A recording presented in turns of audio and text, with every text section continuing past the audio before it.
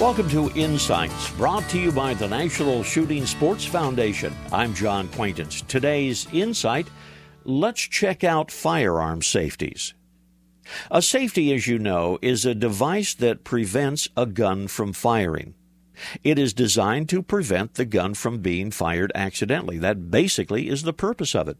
Now, safeties, though, are mechanical devices. Therefore, they are subject to wear and they are subject to failure. A gun safety should not be totally relied upon. It is an adjunct to your safe gun handling practices.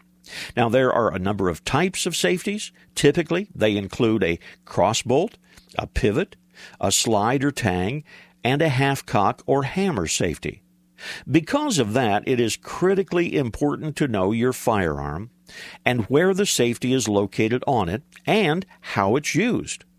Oh, I have one more tip. Never try to adjust or override the safety on your firearm. If it is not working properly, have a competent gunsmith repair it and do it before you use the firearm the next time.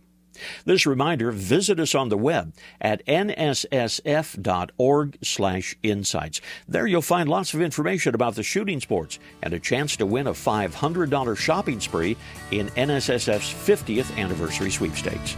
This is John Quaintance.